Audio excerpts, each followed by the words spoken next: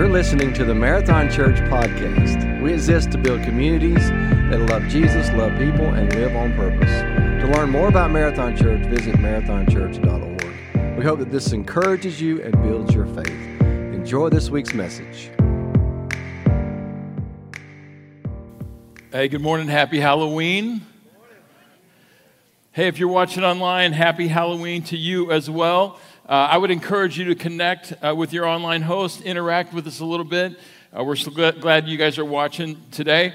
Hey, and if you've been here the last couple of weeks, or if you've been watching online the last couple of Sundays, you've probably been sufficiently offended. I'm not going to lie. I'm just like Eddie. I don't like this series. I don't like this message. And I'm glad it's over today. Just being honest, I'm glad it's over today. I'm going to be sarcastic today. Some of you are learning that I can be very cynical, very sarcastic. So just kind of who I am. Again, I don't like this message. I don't like this series. And this is why I don't like it. I've been offended because I'm always right. I'm always right. And so I'm an Enneagram 9 with a strong one wing.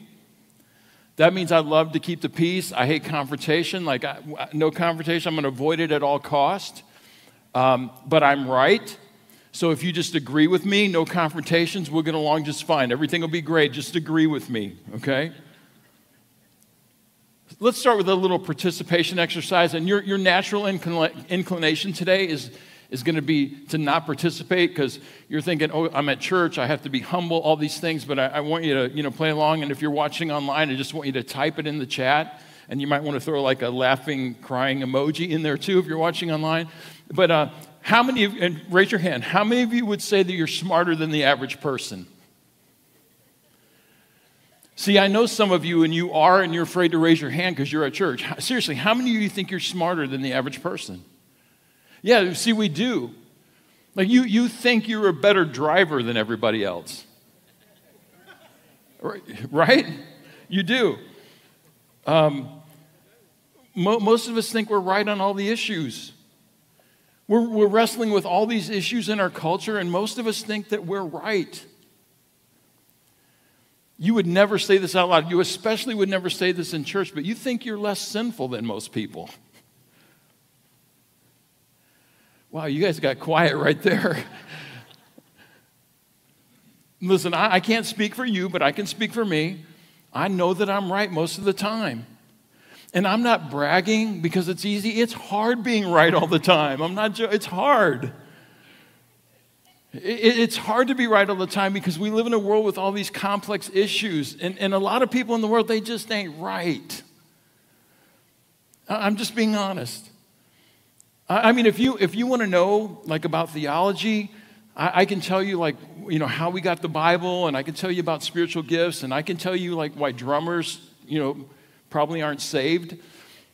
But and you're allowed to you're allowed to disagree with me, but I'll show you where you're wrong.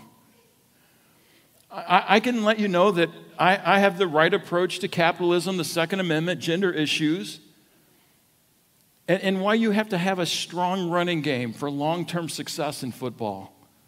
I'm right about these things. And it's exhausting being right all the time. So this is what I want to do today. I want to help us all get over this idea of being offended. And I want to try and see if we can live in a way where we don't offend others. Now, this may be a bit challenging today, but by the end of the day, I want us to leave encouraged that we can make a difference in the world because we can be over being offended. And I want us to leave today thinking we can make a difference in the world because we're not offending others.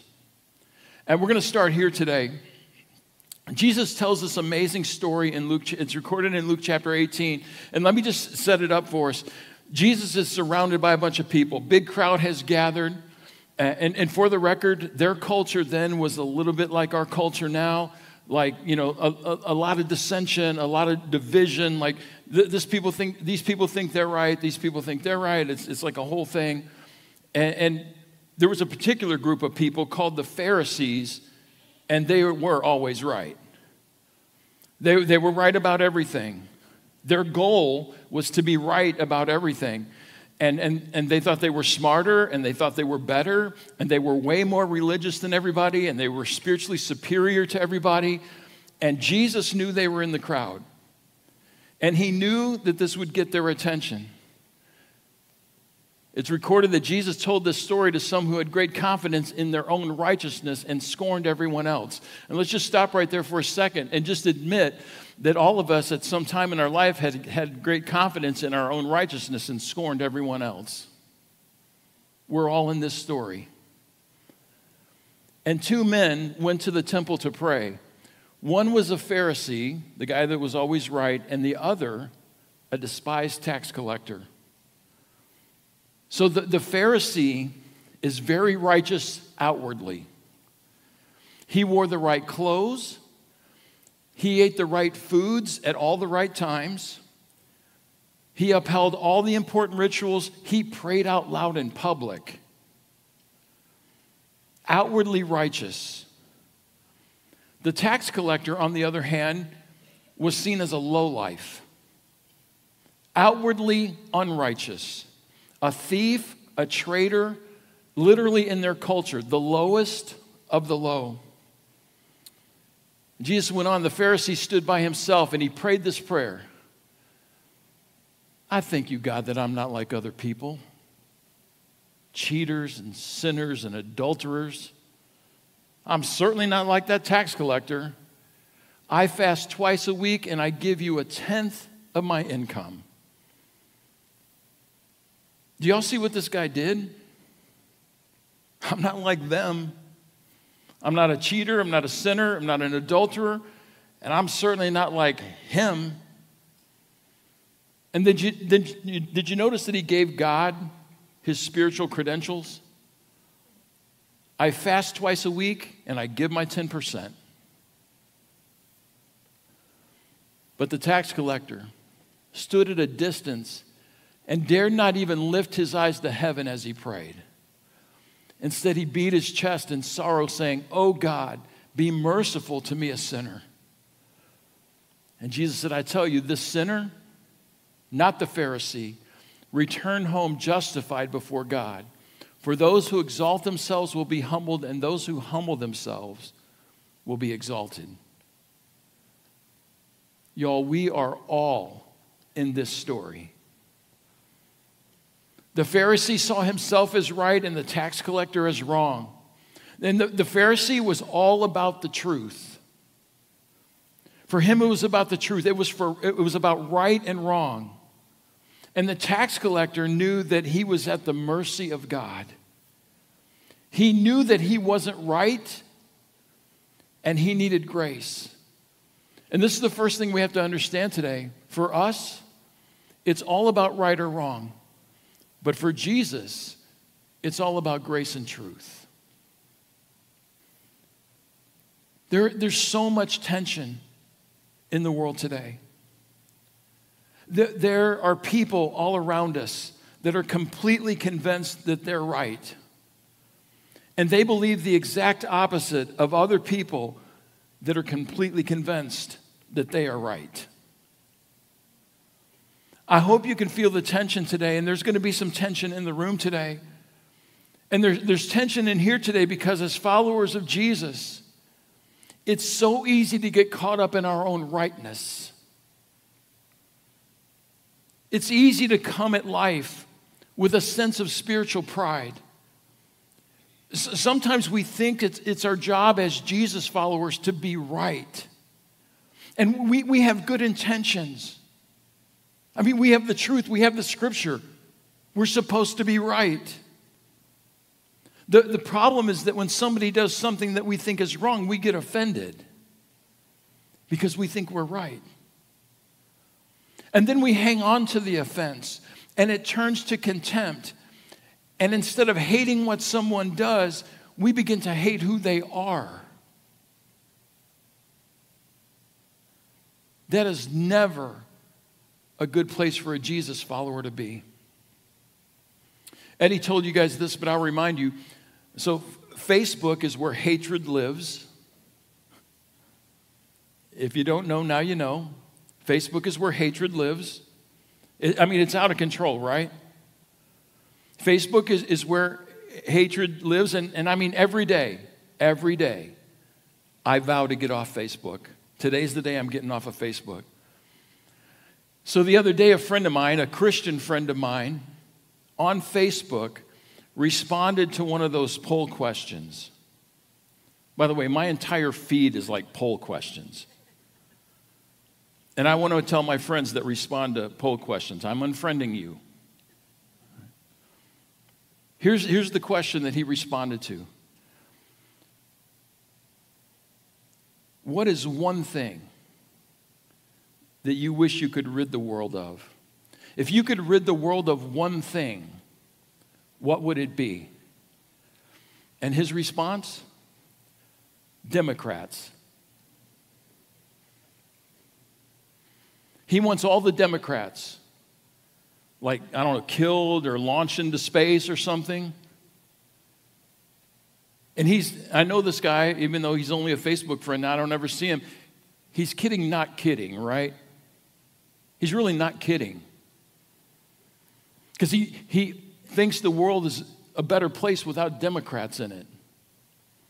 And he doesn't care that all Democrats are people that are going to spend eternity in one of two places, either in heaven or in hell. He doesn't care. He just wants to get rid of them. Here's our problem. As Jesus followers, we do have the truth. We have the scripture. And in fact, we know the truth, and truth is a person, and he has set us free. We know the truth, and that makes other people wrong, and we are offended by people who do wrong. So if we're not careful, we find ourselves judging everybody and everything. I'm right, and if you're not like me, if you don't think like me, then I'm offended. The Pharisee was right, and he knew it. And he wants everybody to know that he's right, and he looks down on those who are wrong. And sometimes, maybe without intending to, we do the same thing. I'm right. That means you may be wrong. I have the right view on the issues, on the vaccine, on the economy. I'm right. But let me tell you what is true about each one of us in this room and everyone watching online. We are all sinners. And we are all sinful. We are sinners and we are sinful. In fact, the scripture says that our hearts are desperately wicked. We don't even know how evil we are. We don't even know what we're capable of. We don't even know how bad we are. And maybe we are right about a lot. But we are so wrong. What if we're right, but we're not loving? What if, as Jesus followers, we're right, but we're rude? What if you've been a Christian for a long time, maybe like me, for like 40 years? Maybe you've been a Christian for a long time, but you're still a real jerk. What if you're right, and you'd rather make a point than make a difference? Jesus was not concerned about right and wrong. Jesus was all about grace and truth. And this is what I know unequivocally. If you don't get anything else, get this today. People are not drawn to Jesus by moral or spiritual superiority. And I've been on both sides of this. In fact, I live on both sides of this. Because I get a lot right in my life. I love my wife. I give my tithes and offerings. I read the Bible and I belong to a life group. I mean, I'm a pastor, for goodness sake. I get some things right, and some of you may be offended because I get some things right. I do get some things right, but I'm far from perfect. In fact, I probably get a lot wrong. Folks, I just finished binging a TV show that dropped more F-bombs than Dr. Dre and 50 Cent at a songwriting session.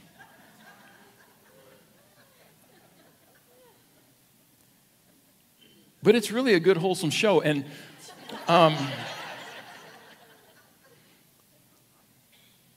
and I love a good gangster movie. Like with all the killing and all the sex and all the relationships and all the like violence and all that stuff. And the Dallas Cowboys and the Oklahoma Sooners and poor officiating in my golf game make me cuss under my breath. And most of the time out loud. And now I have offended the rest of you. A pastor that can sit through a show with F-bombs and will cuss at his football team or about his football team or about his golf game. Listen, I'm not perfect and you're not perfect. Only Jesus is. And this is what is crazy about Jesus.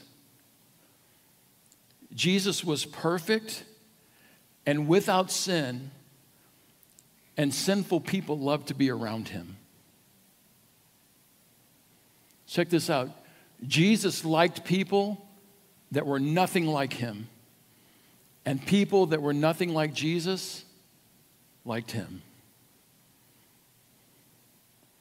And religious people were offended because Jesus hung out with prostitutes and sinners and tax collectors.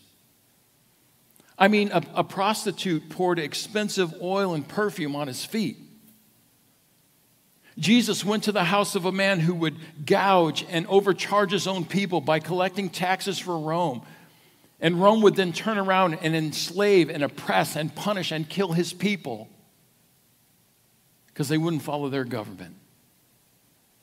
And then there's a woman who came to a well minding her own business, and instead of finding judgment from Jesus, he offered her living water that would fill the emptiness that remained in her soul from all of her failed relationships. Jesus was perfect and without sin, and yet he never turned away from a sinner. These sinful people and broken people, they wanted to be around Jesus because he never made them feel unloved or unwanted or unworthy.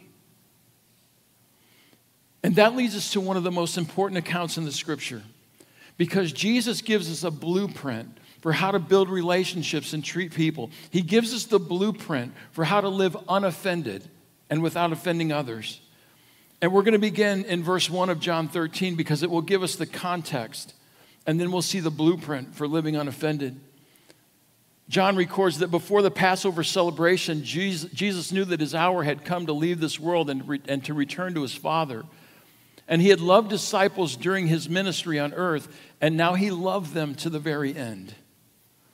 Jesus has been faithful to do his Father's will, and now he's preparing to give his life on the cross. He had loved his followers during his ministry, and he loved them to the very end. But he has one more lesson to teach them about love. And so he gets up from the dinner table that they're all sitting around, and he puts on an apron, and he kneels down and he washes their feet. And it's shocking because that's something only a slave would do. And he loves them until the end by serving them. And they're stunned. They can't believe what's happening. And he goes back to eating, and he tells them that one of them will betray him, and Judas knows that it's him, and Jesus tells him to get on with it. And Judas takes off to sell his soul for 30 pieces of silver. So it's in that context, in that setting, Jesus sitting at this table with his friends, knowing the suffering that he's about to endure on the cross. And after he washed the dirt from their feet, he says this: Dear children, I will be with you only a little longer. And as I told the Jewish leaders, you will search for me, but you can't come where I'm going.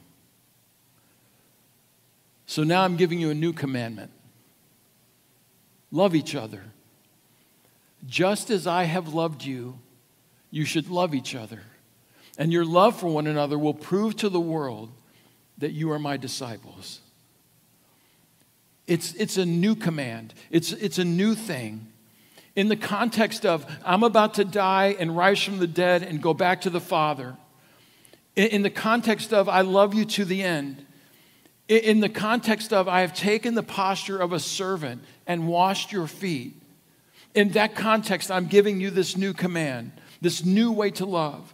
This is not love your neighbor as yourself. This is not be certain that you're right on all of the issues. This is not jump through all the hoops that you think make you Christian. Love each other the way that I have loved you. That's one of our core values here at Marathon. We believe in loving like Jesus. Not love your neighbor as yourself. Love like Jesus. Love each other this way, in this context. And this is how they will know that you're my follower. This is how they'll know. They'll know because you love like me. They won't know you're my disciple, you're my follower because of what you're against. They won't know because of what you boycott. They won't know because of your politics. They won't know because of your posts on Facebook. They won't know by how right you are. They won't know you're my follower because of your bumper sticker. They won't know because of your cheesy Christian t-shirt. They won't know because of the family that you were born into or even because you were baptized. They will know that you are a follower of Jesus by the way that you love. So here's the real question for us today. How do we miss it? Why don't we love like Jesus? Are we too busy being right? Are we too worried about maintaining our moral high ground? Are we too busy being mad? Are we too busy being offended? Are we just too right and too offended and too judgmental? I don't know if you've ever thought about this, but Jesus was the most right and the least judgmental. But here's the thing, and this is why we struggle. The way that Jesus loves is at times messy, inconsistent, and what we might consider unfair. When you see the way that Jesus loved, many times there's tension there. It may be confusing to some of us because there's tension, and our inclination is to try to resolve the tension. But it's not that simple. And it can't be resolved because it's messy and inconsistent and what some of us would consider to be unfair. It's a tension that we experience from time to time, and it's something that I believe we will have to deal with more and more. I mean, on those Sundays, when we talk about what healthy and biblical relationships look like, there's tension. When we talk about how to be good managers of all that God has entrusted to us, there is tension. When we talk about loving people that don't think like us or choose a different lifestyle than us, there is tension.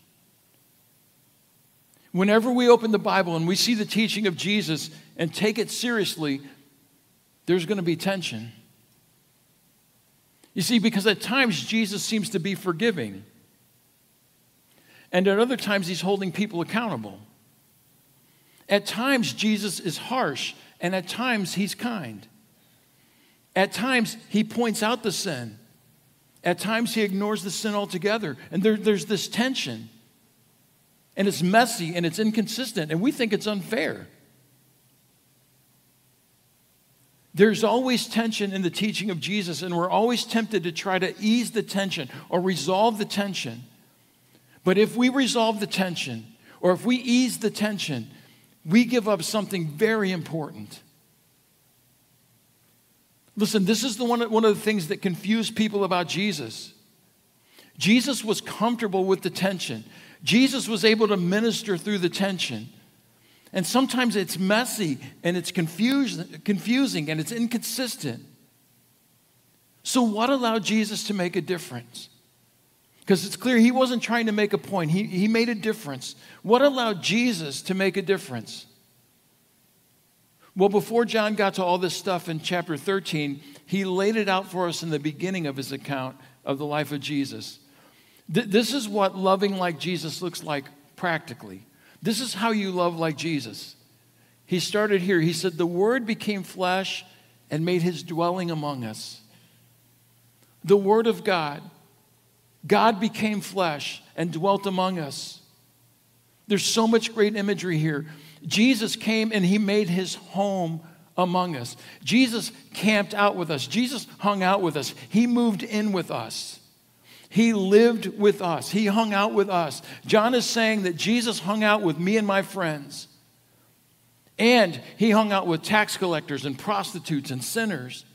And he experienced everything that we experience. He came and lived with the sinners. You know, some of us spend most of every day trying to distance ourselves from sinners. Jesus dealt with those people. He dealt with that guy. And here's the tension. We have seen his glory, the glory of the one and only Son who came from the Father, and he's full of grace and truth. Jesus didn't care about right and wrong. He cared about grace and truth. Jesus was full of grace. Jesus was 100% grace. He was full of grace. Grace is unfailing love. It's undeserved favor. He was full of unfailing love. He showed favor when it wasn't deserved. He was willing to dispense love and favor when it was not deserved. He was full of grace. He was 100% grace. And Jesus was 100% faithful to the truth of his word and his character. He was full of truth. It is impossible for him to waver from his character. He could never compromise truth as God defines it. He is 100% human and he is 100% God, and he cannot do anything but truth. He is the truth. He is 100% grace and he is 100% truth. Jesus was full of grace and Jesus was full of truth. He is full of grace and he is full of truth. And see, that's where the tension is. Because to love like Jesus, we have to dispense grace and truth. See, that's the tension. See, truth means you're accountable. Grace says you're fine. Truth says you're jacked up. Grace says it's okay. Truth says you need to work on you. And grace says I love you no matter what. And there's the tension. See, we felt this our whole life. Because some of us grew up in a home where one of our parents was all truth and one was all grace. My kids were not as fortunate. My boys weren't as fortunate. They grew up with all truth and all truth. Amy and I, both about the truth.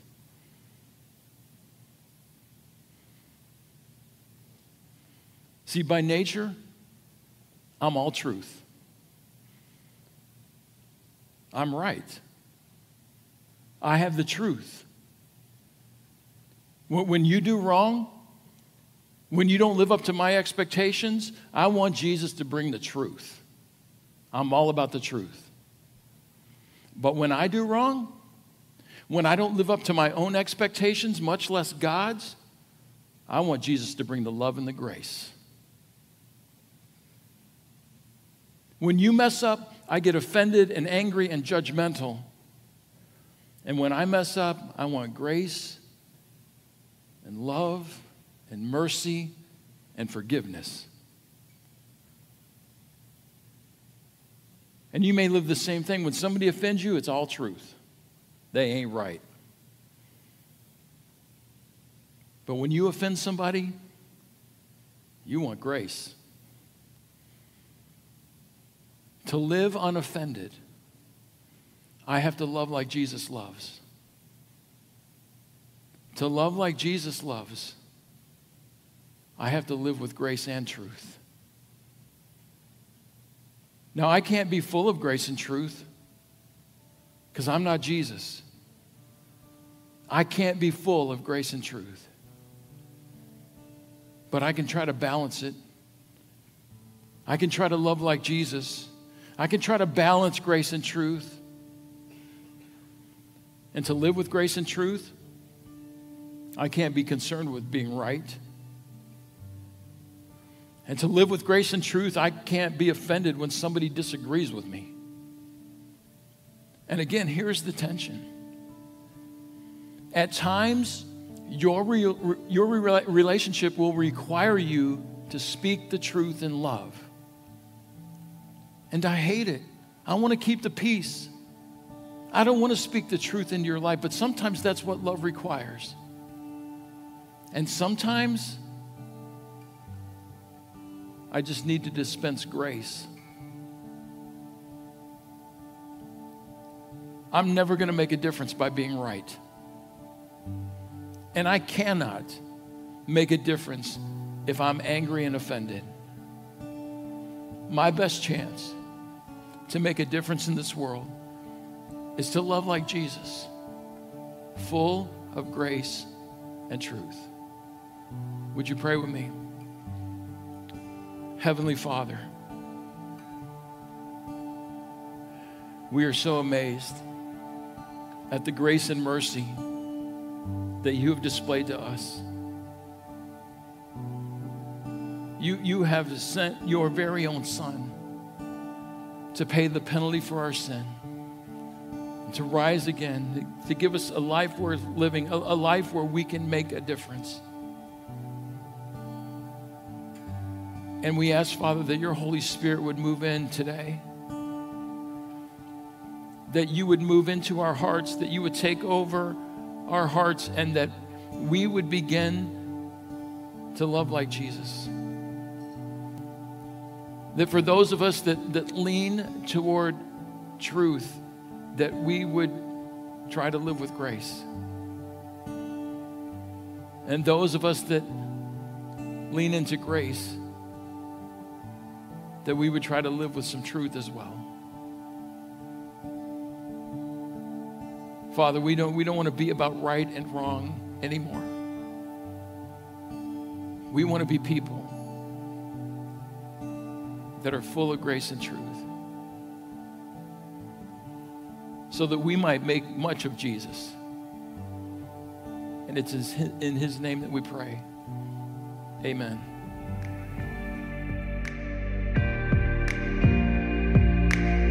If you were encouraged by today's message and made a decision to follow Jesus, be sure to let us know by connecting with us online at marathonchurch.org. If you haven't already, be sure to rate us and hit subscribe on iTunes, Spotify, or wherever you stream your podcasts. To experience more messages, videos, and live gatherings, visit us at marathonchurch.org or download the Marathon Church app. Thanks for listening to the Marathon Church podcast.